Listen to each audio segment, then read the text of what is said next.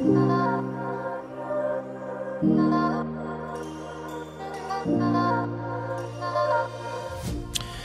right, family, welcome to Studio B. I am your host, Pastor MDH. Thank you for joining us here again on the set. We are so thankful for you guys' followership and viewership, those who tune in every single week to this podcast. We thank you. Remember, wherever you are watching us from, Facebook, Instagram, Twitter, YouTube, you like, follow, and subscribe. If you're watching us on YouTube, make sure you click that bell to the right so that you are notified every time a new episode appears. You will be in the know. We thank you guys for how much you have supported us over this last year. It's been a great blessing. I am in the studio by myself today, but I want to talk about something that is so passionate and so dear to my heart. I talk about this at great length. I do roundtable discussions, and we talk about this a lot, as I believe that this is one of the most under talked about subjects in our land. And it is about the topic of fathers. One of the greatest joys of my life. I've been married for 20 years to my wonderful wife, Miss Jamie Holman. And by that union, God has blessed us with 4 beautiful children, Vinchelle, Markayla, Marcus Jr., and Faith. And let me tell you, one of the joys of my life has been being a father. It has been an absolute joy and a privilege to assume that designation in my life. You guys know that it's a passion of mine because of my own history, my own upbringing, in regards to my own father or fatherlessness in my own life. And so being a father is something that I deeply cherish from the depths of my being. And with Father's Day coming up this week, Father's Day is coming up this week. We don't need any more ties. We don't need any more mugs or any more socks. We've got enough ties and socks, and we've got enough cups. Father's Day is not something that is celebrated in passing, but it is my intention to put a whole lot of attention on Father's Day, because fathers matter. Fathers matter. And I want to talk about this today because there is some things that we need to talk about to understand the importance of fathers and fathers being present in their children's lives, not just occupying space, but being present in their children's lives. The Bible has a lot to say about fathers. As a matter of fact, the word father is mentioned 979 times from Genesis to Revelation. So the Bible has a whole lot to say about fatherhood. It has a lot to say about fatherlessness, and it has a lot to say about fathers who assume the role that God has designed for them to walk in.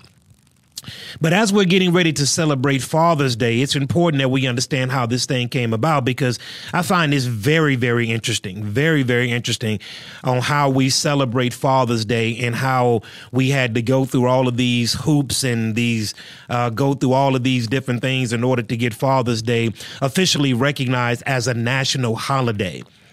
Well, the first Father's Day was founded in Spokane, Washington at the YMCA in 1910 by a young lady named Sonara Smart Dodd, who was born in Arkansas.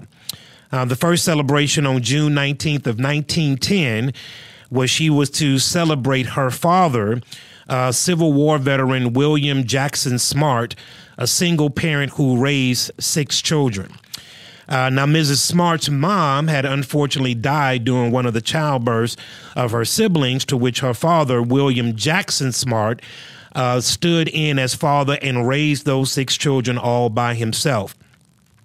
In May of 1909, Sonara Smart Dodd of Spokane, Washington, sat in a church listening to a Mother's Day sermon when she decided to designate a day for her dad, William Jackson Smart. The following year, Dodd went to celebrate the Father's Day on June the 5th, which was her father's birthday, and petitioned for a holiday to be recognized in the city of Spokane, Washington. Spokane's mayor pushed the date back by 2 weeks, and the first Father's Day celebration was on June 19th, 1910.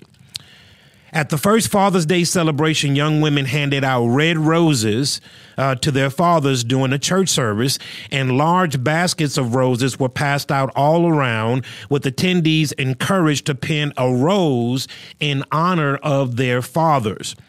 Red roses for the living, white roses for those who had been deceased. And God then brought her infant son along in a horse-drawn carriage and to ride throughout the city, bringing roses and gifts to all of the homebound fathers. Now watch this. While Congress was quick to officially declare the second Sunday in May as Mother's Day in 1914, after it was first celebrated on May the 10th in 1908, it took much longer for Father's Day to be legally recognized. But thanks to Dodd's celebration, the Father's Day steadily gained popularity. And in 1924, President Calvin Coolidge said that he supported it in order to establish closer relationships between fathers and their children and to impress upon fathers the full measure of their obligations. After the holiday gained more traction in 1938, when the trade organization, the National Council for the Promotion of Father's Day, was formed by a men's clothing retailer in New York, they decided to take up the cause by giving out suits to all of the fathers. Now watch this. So that was in 1938.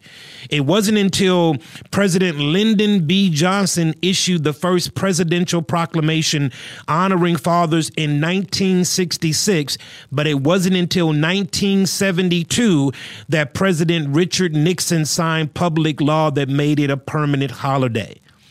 So it started all the way in 1910, but was not officially recognized as a holiday until 1972.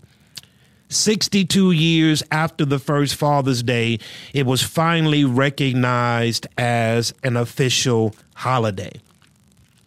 When you're looking at when Mother's Day was formed in May the 10th, 1908, it was declared a national holiday the second Sunday in May in 1914. So 6 years after the official Mother's Day was recognized as an official holiday here in the United States. But it was 62 years after the first Father's Day that it was recognized as an official holiday in these United States. And so Father's Day is officially about 121 years old and has been around for quite a long time, but it does not get the same recognition as does Mother's Day. Y'all know CMEs, those Christmas, Mother's Day, and Easter Christians that only come to church on those particular holidays. I dare you to go try to find a restaurant on Mother's Day. I dare you to go out and after you leave church and celebrating the Lord's Day with your mother on Sunday, to go out and trying to find a spot unless you have reserved that on that particular day, because all the restaurants are packed to capacity of mothers and fathers, mothers and sons and daughters that are celebrating their lovely mother. And as we should, Mother's Day is a big deal, for out of the mother we all came. But fathers have been pushed to the wayside. And Father's Day has just become a blip on the radar that is not really celebrated in the manner by which it needs to be. So I am here today on the set of Studio B to show you, to implore you about the importance of fathers. And when a father is involved in the lives of his children are exponentially better. They are more prepared to tackle life. They are more prepared to be successful in life when the father is an integral part of their lives. So I want to talk about a couple of different things. One, I want to talk about this pandemic, this epidemic, this worldwide crisis of fatherlessness, because it is an epidemic. It is a crisis. And it is something that is ravaging our communities, and not just in the African-American community, by which I'll give you some numbers, but also in the Anglo community, also in the Hispanic community. One of the steady paces that you do not see fatherlessness happening is in the Asian community. Their numbers have never spiked, which is a very interesting dynamic to understand that. But anyone can father a child, but being a dad takes a lifetime. Fathers play a role in every child's life that cannot be filled by anyone else. This role can have a large impact on the child and can help shape him or her into the person that they will become. It is an extremely important assignment for the father to take on his role in the home. Fathers provide emotional and supportive development to our children. It is very, very important to understand that the fathers set the bar on how relationships are gauged. The Bible has a lot to say about this, everybody. It has a lot to say about this. The way that a father treats his child will influence what he or she looks for in other people. Friends, lovers, and spouses will all be chosen based on how the child perceives the meaning of the relationship with his or her father. The pattern that a father sets in a relationship with his children will dictate how his children relate to other people. We play a pivotal role in the upbringing and the emotional and supportive development of our children. Now, that does not mean that our children are going to make all the right decisions, even if we are intricately involved in their lives, for they are still people. Okay, so they're still going to walk down the wrong road and make some wrong decisions. However, when fathers are intricately involved, they're there from the beginning, the middle, and the end. We play an absolute dynamic part in the upbringing of our children. So what does the Bible say? I want to give you just a couple of these. I'm not going to spend a lot of time with this, but I want to merge because here we're going to give you the facts. We're going to give you the facts. We're going to give you the facts. And we're also going to provide you a practical way to understand these things and walk them out. What does the Bible say about fatherhood? Well, one of the first things that we know about God is that God likens himself to be a father. I'll even share with you, even to the 1,000th time that I've said this, but I believe that many people see the glory, but they don't know the story. There's always a journey behind the destination. And so because I'm so passionate about being a father, because I love my children and I want to be involved in their lives and making sure that I am providing a foundation by which they can thrive from, that mentality comes from a past experience. Because me being 48 years old this year, should the Lord spare my life, I did not find out my dad's first name until I was 27 years old. It was at my 27th birthday at Razoo's in the Fountains. We all had some family around and we were doing the family dinner. And it was at that particular time that I found out my dad's first name. At 27 years old, I never knew my dad's first name. I had no idea of who he was, and I'm talking literal. I'm not being figurative. I had no idea of who he was. But at that particular birthday party, I found out my dad's first name for the first time in my life at 27 years old. It wasn't until I was 38 that I actually spoke to him for the very first time. It was an unctioning of the Lord to reach out and to call him, and that I did. I found out his name and his number, and I made a call to him at 38 years old for the first time in my life. I actually spoke to my dad for a total of maybe about 8 to 10 minutes. Very, very general conversation. The conversation was just a part to me having to get this off of my chest and move on with my life as best as I possibly could. So I reached out to him at 38 years old. for about 8 to 10 minutes on the phone call. Told him that I would come and pick him up and that I would treat him to lunch, his choice of restaurant.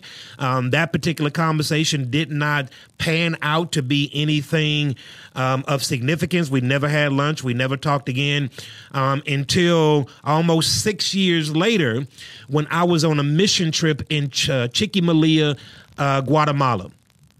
I was on a mission trip in Guatemala a few years ago, and we were all sitting around at the table. This is after we had come back in from an assignment. We were sitting down having dinner at the hotel, the team and I get this call, this number, and I answer the phone, and on the other end of the phone was my father. Who had called me. Now, called him at 38. Nothing happened from 38 until 44. And then I get this call that here is my father calling me on the phone.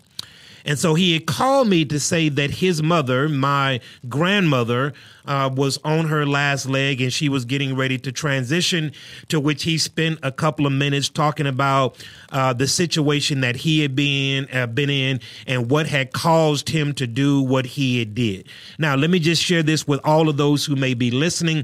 From the deepest recesses of my heart, I hold absolutely no animosity for him not being there. God is good and God has granted me a forgiving heart. There is absolutely not a bone in my body that holds anything against him.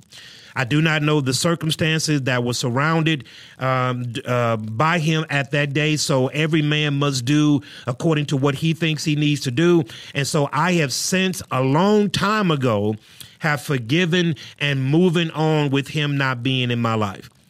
But that situation happened at 44. Now here I am approaching 48, and there has still been no real development in my life in regards to my father.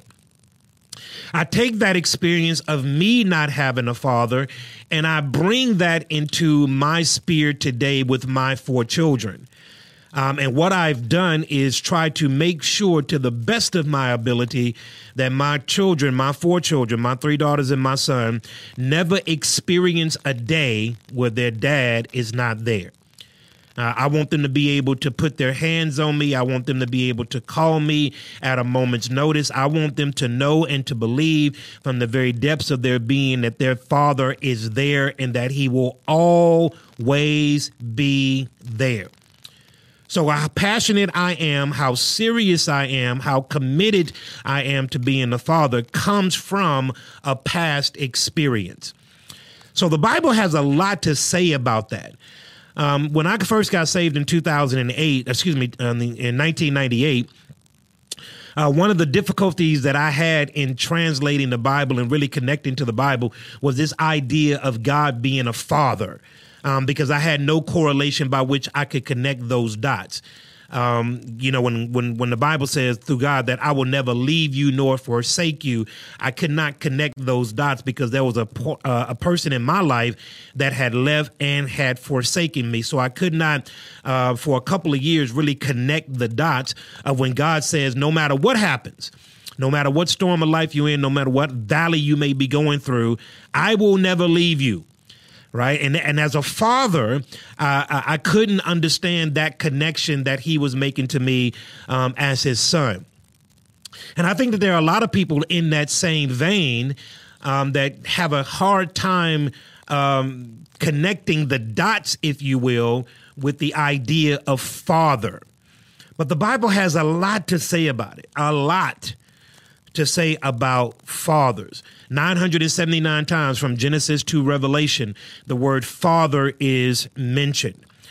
But I want to hang my hat here on Psalm 103, verse 13, and then I would like to build around that because I believe it is very, very important. In Psalm 103, verse 13, here's what it says: as a father shows compassion to his children, so the Lord shows compassion to those who fear him. So as a father shows compassion to his children, so does the Lord show compassion to those who fear him.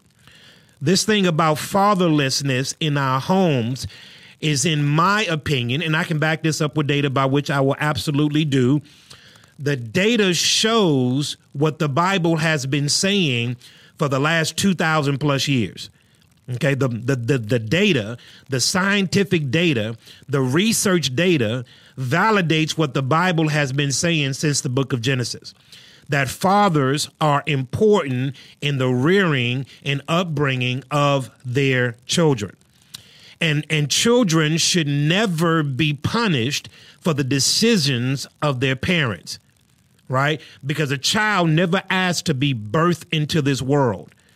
They are here by the actions of two people. And even if those two people can't skip down the yellow brick road singing Kumbaya, the child should never have to suffer because of the indecisions of two people. So the data, the research absolutely bears in fact what the Bible has been saying since the book of Genesis. There is a crisis. And I will specify this specifically to, even though we got listeners all around the world, I will specify this specifically to America, because there is a crisis in America. According to the U.S. Census Bureau, 18.3 million children, 1 in 4, live without their biological father. Now, those numbers are going to go up dramatically when we start talking about ethnicities. But as a whole, 1 in 4. Consequently, there is a father factor in nearly all of societal ills facing America today. Research shows when a child is raised in a father-absent home, he or she will be affected tremendously in these following ways. Now, watch this. The data shows, the scientific research shows that when a father is not present and actively involved in a child's life, there are repercussions that will follow. It puts our children at greater risk in all of these areas that I'm getting ready to mention. When the father is not there, a child, he or her, is 4 times greater to be in poverty. When the father is absent from the home, when he is not intricately involved in the lives of his children, the child is 4 times more likely to live in poverty. Now, watch this. I need you to hear that. I need you to hear that when the father is not in the home, intricately involved in his children's lives, he puts his child at a greater risk to live in poverty. When the father is not in the home, he puts his teenager. Now watch this. This is male or female. Of course, the female is having a baby, but the boy participates in the pregnancy just as much as the girl does. When the father is not in the home and actively in their child's life, they're 7 times more likely to have teen pregnancy. 7 times more likely when the father is not in the home. They are more likely to have behavioral and societal problems, meaning that they don't know how to interact with people. Their social skills are not as developed when the father is not in the home. Child abuse is 17 times more likely in a fatherlessness house. Mom health child, 2 times greater risk of infant mortality. Substance abuse. Now, these are all things that are repercussions of a father not being there. Not saying that if you didn't have a father in your life that you're going to fall in any one of these categories. The data just suggests that there are 4 times, 7 times, 17 times more likely for these particular things to happen if the father is not there. The father's not there. There is 24 times likely to be involved in alcohol and or drugs. You are 31 times more likely to go to prison. You are 19 times more likely to suffer from childhood obesity and physical problems. You are 29 times more likely to commit not a crime, but a violent crime. You are 17 more times likely to drop out of high school. These are all facts and figures that help us to understand the importance of fathers. And again, as we are approaching Father's Day coming up, Father's Day is not something that we just casually, throw against the wall and hope that it sticks. Yeah, we want you to say that we love you, but I know some people that are intricately involved in the lives of their children, and they are taking very seriously this thing called fatherhood. And what a blessing it is to be a father. What a blessing it is to be a father. I can't tell you the positive benefits that happen when we are intricately involved in our children's lives. The National Fatherhood Initiative, you'll find that at nationalfatherhoodinitiative.org. These are some stats that they have put together in this scientific research over the last 25 years that show statistics and trends of what it looks like in regards to fatherlessness in our homes. And I believe that one of the greatest detriments in our society, now I'm taking it from America and I'm bringing it to a more specific audience in regards to the African American community. We see that these numbers in the African American community have not only risen, but they have gone through the roof. Whereas in 1961, 24% of all new births came to single mothers in 1961. In 1961. So you can trace that data all the way back to maybe around early mid 1940s, all the way up into the 50s. So in 1961, there was a sub 20% of those people in the African American community that were born to single mothers or out of wedlock homes. That number in the most recent research that I can find is in 2018. So from a sub 20 in 1961 to 2018, the number now, hear this number, is now 74%. 74% of all new births in the African American community are birthed to single mothers. I want you to think about that number. I want you to think about that number because it is a huge number. And that number will have a likely fallout in the lives of the children being birthed into those particular homes. It is not to say, come on now, say amen. It is not to say that the single mother cannot do her job very, very well and rear that child in the way that they should go. My mother did an excellent job of that. She did an excellent job of that. And to God be the glory. However, as good a job as she did as a mother, she could not fulfill the role as a father. And I would be remiss to tell you that at 48 years old, that I cannot point to issues in my life that directly go back to me not having a father. I can see the effects of it. I'm very, very aware of those deficiencies in my life that I can directly point to not having a male influence in my life. And unfortunately, in my life, not only did I not have a father there, but I did not have substantial male figures in my life that can lead and guide me into male understanding. Right. So I didn't have that. So I had a double whammy. I didn't have a father in my life and I didn't have positive or self-affirming male figures to kind of guide me in a direction that I needed to go. But even at 48 years old, married for 20 years with 4 children, I can see some deficiencies in my life that I can directly connect the dots to of not having a father there. And so it's not just something that happens in your preteen years and in your teen years and in your young adult years. These are things that follow you all the days of your life and that you have to be able to recognize and then be able to address in a very real way. So I understand the issue, the 30,000-foot view, if you will, of not having a father in the home. And I am telling you, saints of God, that within our community, the fatherlessness and all of the new births that are happening in our community are causing damaging effects.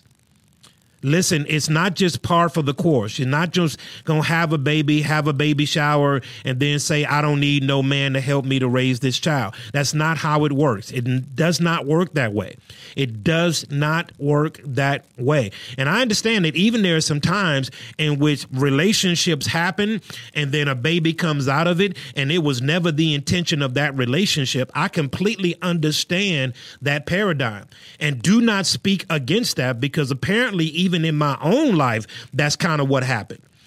So I understand that sometimes the emotions get to going and the sweat gets to dripping and the pheromones and all that stuff start raging everywhere and things just kind of happen. And from that little, rendezvous, now you got a baby coming 9 months later. And that was never the intention of the relationship. I completely understand that. However, when a baby is birthed into this world, that baby deserves the best chance to not only survive, but to thrive. The baby, the child, the result of that union, even if it was an unplanned union, that baby deserves the best. And what I am telling you is that one of the things that we must be able to address and address it with very, very systematic solutions is this issue of fatherlessness that is ravaging our communities. It is ravaging our communities, saints of God. It is a big, big, big deal. Now watch this. Let me throw a curveball at you. It's even happening in the church. There's a lot of babies in the church. There's a lot of babies in the church. And there's a lot of babies in the church that don't have their father with them. And there's a lot of single mothers in the church who love Jesus, who are born again, who possess the Holy Spirit of God, who are trying to get it right, but are raising this child without the influence of their father. Now, I need to speak to a couple of things very, very quickly. This I am woman, hear me roar. I can do this all by myself. I don't need no man.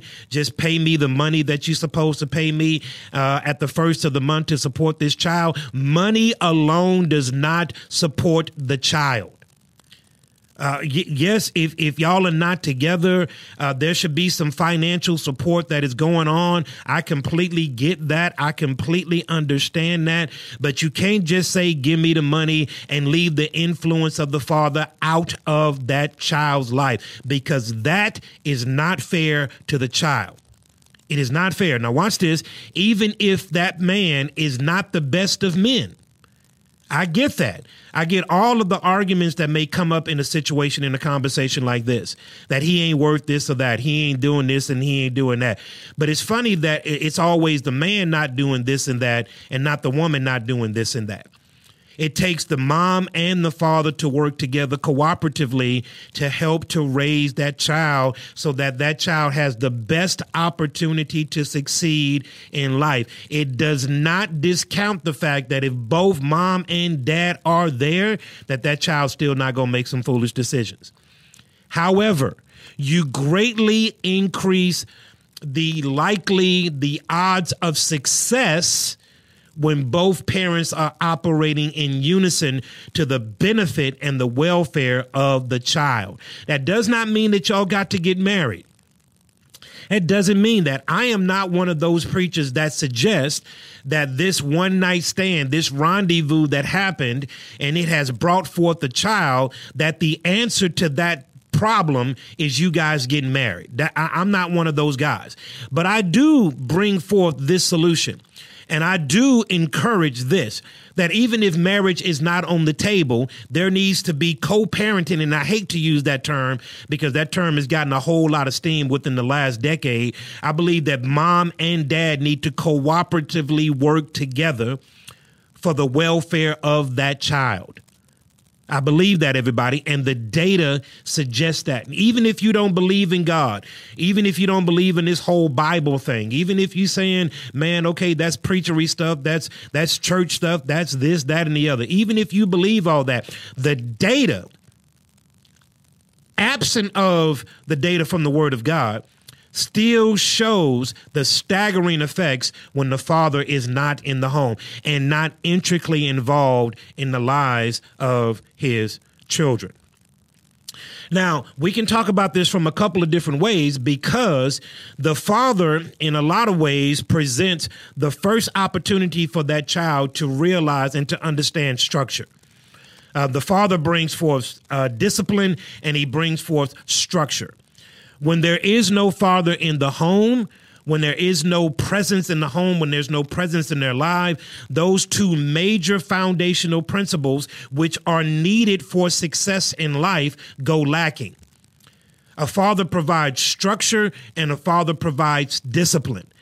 Okay, that's what he does. That's one of the assignments that he has in rearing up his son or his daughter. And when that is not there, that child goes into life undisciplined, unstructured. And therefore, they don't have the building blocks necessary in order to start building a successful life. Now, can they still be successful? Absolutely. But the learning curve is steep. And so when the father is in the home, a part of the children's lives, please hear this, they are presenting that child with a greater opportunity of success. So they look at their fathers to provide a feeling of security, both physical and emotional. Children want to make their fathers proud, and they are involved, and an involved father promotes the inner growth and strength of their children. Studies have shown that while fathers are affectionate and supportive, it greatly affects the child's cognitive and social development, and it instills an overall sense of well-being and confidence in that child. When the father's there, when the father is a part of the fabric of that child's life, they create a greater sense of confidence and well-being in that child. Now, I understand, everybody, that not every father, even when the father is present, that father can cause irreparable harm, even with him being in the home. I completely get that. I know the stories. I've talked to people that even their father was there in the home every single day, but did not play a very supportive role in their life. Those are exceptions to the rule rather than the rule. Okay, and that's why we don't get caught in the weeds of that, because there's an example for every example under heaven. Yes, there are fathers that are in the home and they are a part of their children's lives, and those fathers are abusive emotionally, physically. I understand all of that. But that does not override the data of when a father is not present. The data when a father is not present is far more greater than having a father who is present but is not the greatest father. Fathers set the bar for relationships. The way that a father treats his child will influence what they look for in other children or other people. Now, let me share this, and this is not, this is one of those kind of biblical things that it's more of a principle than it is a promise. But nevertheless, the rule still stands. When you're looking at fathers and you break them down with the father relationship to his daughter and a father's relationship to his son, those are two different relationships. I have 3 daughters, and my daughters are daddy's girls. And daddy's girls are wonderful. Daddy's girls. They're always going to be daddy's girls. But fathers and their daughters is a very integral and important relationship. Young girls depend on their father for security and for emotional support. A father shows his daughter what a good relationship with a man is like. If a father is loving and gentle, his daughter will look for those qualities in men when she's old enough to begin looking for men. If a father is strong and valiant, she will relate closely to a man of the same character. It's not a promise. It's a principle. Okay, it's not a promise. You could be that father that is loving, gentle. You could be strong. You could be valiant, and your daughter could still bring home a knucklehead that don't look nothing like you. Okay, it's not a promise. It's a principle. However, we strongly influence how our daughters look for mates as we show them what a man looks like, what a man is supposed to be, how a man is supposed to act, how he takes care of his responsibility, how he takes care of his family. And so when we insulate our daughters in those particular environments, it's not a slam dunk, but there is a greater chance, a greater likelihood that they won't go out and bring home a knucklehead that don't look or act or hold themselves anything like you do. Now, again, it's not a promise. It's more of a principle. So when we're looking at our daughters, it is crucial for the father to pour into that girl, to pour into her. The first time that your daughter should hear that she's beautiful is not from another man. The father should be telling his daughter how beautiful she is, how godly she is, what God wants to do in her life. The father should be the affirmation of that child. The father should be instilling that foundation into his children, and especially into his daughter on a daily basis. She should already know that. So she's not leaving the house looking for something that she's not getting at home, because she gets that from her father. She gets respect from her father. She gets support from her father. She gets protection from her father. She gets taking care of business from her father.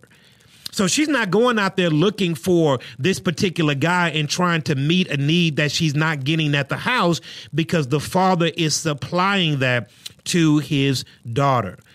Now, I know some fathers who are great fathers, and daughters have not done this particular thing. They've gone out and have met some people that leaves the fathers scratching their heads. There are examples to that which I know of men in my own circle where this is unfortunately a reality, to where the daughters have gone out and gotten somebody completely opposite to what they've grown up with. But here's the thing: when you get a testimony of all of those men and those daughters, the daughters now understand the consequence of making that decision and bringing home somebody opposite to their dad. They now see it. Now, as they are in these particular relationships and they're still having to lean and support and rely on their father, they now understand the error of their way of not bringing home somebody like their father. So I understand that this is not a 100% promise that will work across the board. And that's why we just got to be as diligent and as prayerful as we possibly can as fathers to make sure that we are inputting to our daughters the godly men, the kind of men that they should go, after. So fathers and their daughters are absolutely important. For me, having 3 daughters, I try my best to affirm, to reaffirm. I try my best to make sure that my daughters are emotionally secured, spiritually secured, within their whole body. Okay, the way that they look, the way that they feel, I speak to those issues regularly in their lives. I tell my daughters that I love them every single time that I talk to them, so that they're not leaving the house looking for love. Right? I affirm to them how beautiful they are. I affirm to them the wonderful plan that God has for them. Now, again, I could be, doing all of these things, and the promise would skip my house. I pray that it doesn't. And to that man out there that is listening, and you've done this to your daughters, and you've affirmed them, you've prayed for them, you showed them the right way, and they've gone off kilter just a little bit, be encouraged. Be encouraged. Because that is Proverbs 22:6. Okay, you've shown the way, you've done the due diligence, but stay the course. And so I'm very, very sensitive to this issue, because, again, I have men in my own circle to where this is an unfortunate reality. So our daughters are very, very important. Our daughters need to understand how a man should treat them, how they should talk to them.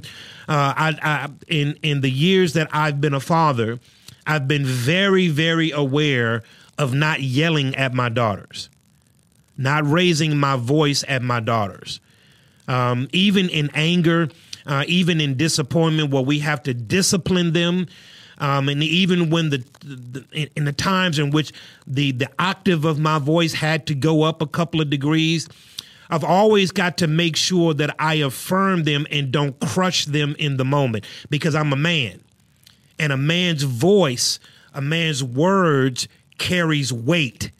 And so even in those moments of disappointment and frustration and all the stuff that goes along with parenting, I have to make sure that I am aware of the weight of my voice, because the weight of my voice can crush them in the moment. And so you got to be aware that, especially with our daughters, because our daughters can be emotional, they can internalize a whole lot of things, and therefore we could set up a very detrimental precedent by being overly aggressive, even in our parenting. So I'm very, very aware of that with my daughters. Fathers and their sons, unlike girls who model the relationship of others based on their father's character, boys model themselves after their father's character. Boys will seek the approval of their fathers from a very, very young age. This is absolutely true. As human beings, we grow up imitating the behavior of those around us. That's how we learn how to function in the world. If a father is caring and treats people with respect, the young boy will grow up much the same. When the father is absent, young boys look for other male figures to set the rules for how to behave and survive in the world. So when the son, the father-son relationship is a much different relationship than the father-daughter relationship. And you have to understand that those are two different relationships, and you cannot approach them in the same way. You're dealing with two different people from two different vantage points. You cannot approach them in the same way, right? You love everybody equally, but you don't treat everybody the same. Everybody is loved equally. Like, I don't have any favorites.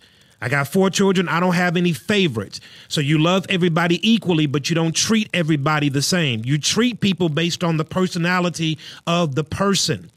You got to tailor that relationship around the personality of the person, lest you start treating somebody like somebody else, and thus you start casting on them expectations on somebody else, and that's not fair to that person. So the boys emulate their fathers. Now, again, as I look at my own life and being raised around women, I was unfortunately a womanizer because I knew all the tricks. I knew all the tricks of women because I grew up around women. So I knew what to look for. I knew the signs. I knew that because I grew up around women. I didn't have the man in my life that treated a woman with respect and dignity and honor. I didn't see that. I didn't see that at all. Literally, I never saw a relationship like that at all growing up. Even when my mom got remarried, that relationship between her and him, and even me and him, was just not a very good relationship. So I've never seen a man model care, compassion, and concern for other people. It was not into my later years in life that I was able, and I say this, everybody, not as some spiritual pie in the sky, please. I digress from that. But everything that I've learned on how to be a father, how to be a husband, how to be a man, in these years of my life, I have literally learned from the Word of God. I thank God that God has sent some men in my life in these later years of my life, the last 15 plus years specifically. Pastor August, I got Pastor Lee. I got some wonderful people around me, some real wonderful people that love the Lord, love their families, love their wives. But for most of my years growing up, I didn't see this. I didn't see this particular model. So I was just kind of out there bumping my head up against whatever worked. If it worked, it worked. If it didn't, I would adjust just a little bit. But I didn't have this particular model by which to pattern my relationships after. So as a son, I definitely see this effect even in my own life, that because I didn't have somebody to model this, I had no idea on how to model it with other people. So young boys look for fathers. They look for a role figure in their life to support them with some rules and structures. One of the greatest things that you'll find in psychology is that when you're finding out this phenomenon about why young men join gangs, in Research Today, which is a publication that comes out quarterly, this was in 2013, it found that 89% of the boys who join gangs, 89% of those boys come from fatherless homes. 89% of them. 89% of those who join gangs come from fatherless homes. When you're looking at the prison system and the prison population, and the prison population as a whole, we had Pastor Charles Anderson on here a few weeks ago. Even in the prison population as a whole, you'll see that 71% of those who are incarcerated come from fatherlessness homes or homes where the relationships with their fathers were not intact. So 71% of those who are in prison right now did not have a relationship with their father or had a very troubled relationship with their father. And you see the ramifications of that in every aspect of our lives. Every aspect of our lives. You can't get away from the data when you draw correlations to how it looks like in today. And so there is huge issues when we're talking about fatherlessness. So as we're coming up on Father's Day, and you got a father that is in your life, if you got a show enough father that's in your life, you fall into this particular category where your father has been there. Maybe your father, and trust me, I'm speaking as a father, we have not done all things right. We have missed the mark, and we've missed the mark on more than a few occasions. Even when we had the best intentions in mind, we still miss the mark. But if you got somebody that you know that has been doing what they do as a father, they have stepped up to the plate as a father. They have assumed that role. They did not crawfish when they got the news that the baby was on the way, but they stepped up to the plate and they assumed that godly responsibility and that godly role. You ought to celebrate them. You ought to celebrate them. You ought to celebrate them because I promise you don't understand the full weight of having a father in your life, but you are benefiting and reaping from your father being in your life. You are reaping tremendous benefits in life right now if you had your father in your life.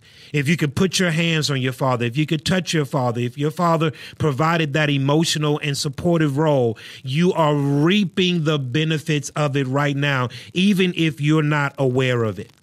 Even if you're not aware of it, you are reaping that benefit right now.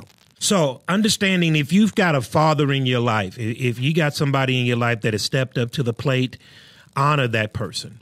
And even if it's not your biological father, but you had a man in your life that assumed a fatherly role, that person that came in and provided you with support, and that person that came in and provided you with the things that you needed, honor that person. Honor that person. It is my declaration. It is my intention to make Father's Day a very, very, very, very, very, very, very big deal. I praise God that even in my own life, everybody, by God's grace, by God's mercy, by God's kindness, I have broken the generational curse of fatherlessness in my home. It has been broken, and it has been broken forever. The curse of fatherlessness will never be in the home and household. And I thank God for that. I thank God for his grace, for his mercy. I thank God for the Holy Spirit. I thank God for my wife. I thank God for that because what that has allowed us to do is to set a different trend in motion. One of the greatest joys, and again, for me, it is about generational, being generationally effective. It's about looking at my kids and seeing them operate under the blessings that God has placed over our lives, and then seeing them do that with their kids, and then seeing their kids do that with their kids, and watching that, and the great joy that it brings somebody. Now, I'm not a grandpa right now, praise God. I won't be prayerfully until the Lord says so. But I look forward to the days of being a grandpa, to being a granddad, and then watching my kids, parent and do certain things. Just the joy that has to be over a parent's life when they see their child doing it right. Maybe not doing everything right, crossing every T and dotting every I, but doing it right. And so as we celebrate Father's Day, please hear Pastor Holman. Please hear Pastor Holman. Don't go by Suit Mart and pick up no $9 tie. We don't need no more ties. We don't need any more socks, and the cards are wonderful. Just make sure that when we open up those cards, some stuff fall out. Honor them in a great way. Honor them in a great, great, great way. I want to give you this last two more verses, and then which will help to bring to fruition what we're talking about here today. In the book of Proverbs had a lot to say about fathers and sons and fathers and daughters and the relationship of what fathers had in the lives of their children. But in Proverbs chapter number 20, verse number 7, it says, the righteous one walks in his integrity, and his children are blessed after him. The righteous one walks in his integrity, Proverbs 20 and 7, and his children are blessed after him. Because he, the father, the man, walks in his integrity, his children are blessed after him. Because he is laying a foundation, because he is walking the path, his children get to benefit because of what God is doing in his life. In Proverbs chapter number 1, I want to read this to you. Because Proverbs chapter number 1 is that oldie but goodie. I personally draw from that well of wisdom quite often in my own life. If you're not an avid reader of the book of Proverbs, I promise you, you are missing some great, great truth. But in Proverbs chapter number 1, beginning that verse number 1, it says the Proverbs of Solomon, the son of David, king of Israel. That's how it starts off. This is the proverb of Solomon. He identifies as the son of David, the king of Israel. So here is a son on behalf of his father. He says, to know wisdom and instruction, and to perceive the words of understanding, to receive the instruction of wisdom, justice, judgment, and equity, to give prudence to the simple, to the young man knowledge and discretion. A wise man will hear and increase in learning. A man of understanding will attain wise counsel.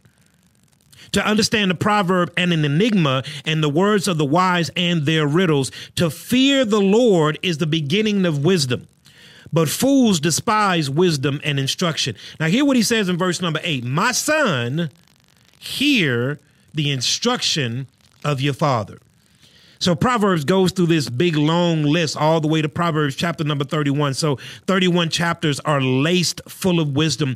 And a lot of that wisdom is coming down from father to son. It is when the father has experienced certain things in life where he is trying now to impart to his son, to his children, some of the lessons that he has learned in life, and trying to steer his children from the pitfalls of life.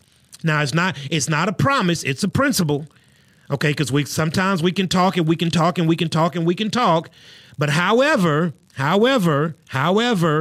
sometimes they're still going to make some foolish decisions. So as you are approaching Father's Day, I want you to celebrate to the highest degree fathers. Fathers, fathers, fathers. Fathers, you are needed to play an important role in your children's lives. You are needed. You are needed. You are needed. You are needed. God has an assignment for us that we must step up to the plate and do. We got to step up to the plate and assume this greatest role of father, of being a father. Just be a good father. And I promise you, as you are being a good father, you are pouring the concrete and setting the tone, pouring the foundation for your children. Now, they're not going to do everything that we want them to do. We didn't do everything our parents wanted us to do. And we still don't do everything that God wants us to do. So don't get caught in the weeds when, the children are out there acting, in a way that is not becoming. I get that. That's part of life. But as a father, I want to encourage you. If you are a father and you have not been present in your child's life, you've made some mistakes, and you have not been a part of your child's life. Listen, if you can hear me now, it is never too late to get it right. You can start where you are. Now, listen, it does not mean that the road is going to be easy. It does not mean that it's going to be a pleasant road. Not at all. Not at all. But if you've made some mistakes in you being a father, in your fatherhood, listen, don't throw in the towel. Don't chunk it in. Don't say, well, that is what it is. I can't do nothing about it. Don't do that. Don't do that. Engage where you are right now. Begin the process. And I want to pray for you that if you're in a situation right now to where you and the mother are not on talking terms, and unfortunately the child is the ping pong ball between both of you guys, I will pray that the Spirit of the Lord will bring peace in that situation and that the child does not suffer for the decisions of his parents.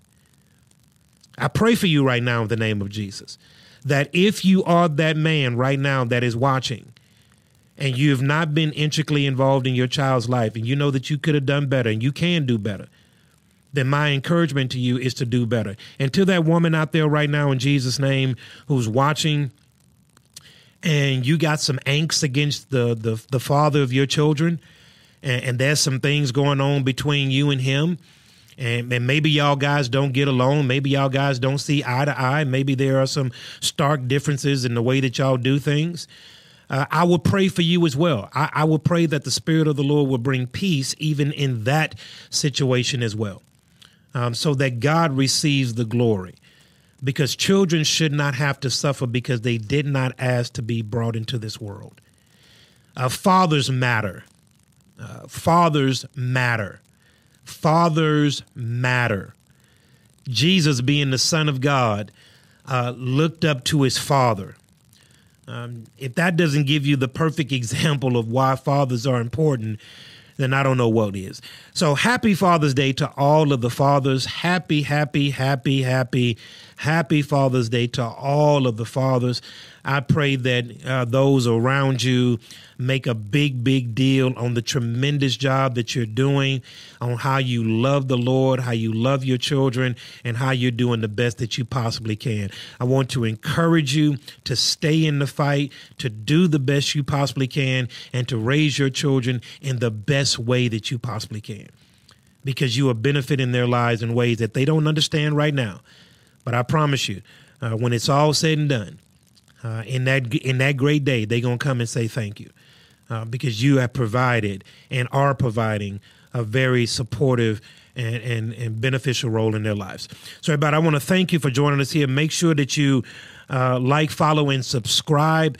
Make sure if you're on YouTube right now, that you subscribe, but on the right-hand box of that subscribe button, there's a little bell right there. Make sure that you click that bell so that you stay in the know. There's coming some merch from Studio B. The merch store will be opening up here very shortly, to where you'll be able to get some very cool Studio B shirts that we will be providing via YouTube on our YouTube channel. So everybody, make sure that you are liking, following, and subscribing. Don't miss anything that's going on the set of Studio B. Be encouraged, be informed, and be bold. Studio B. We'll see you next week.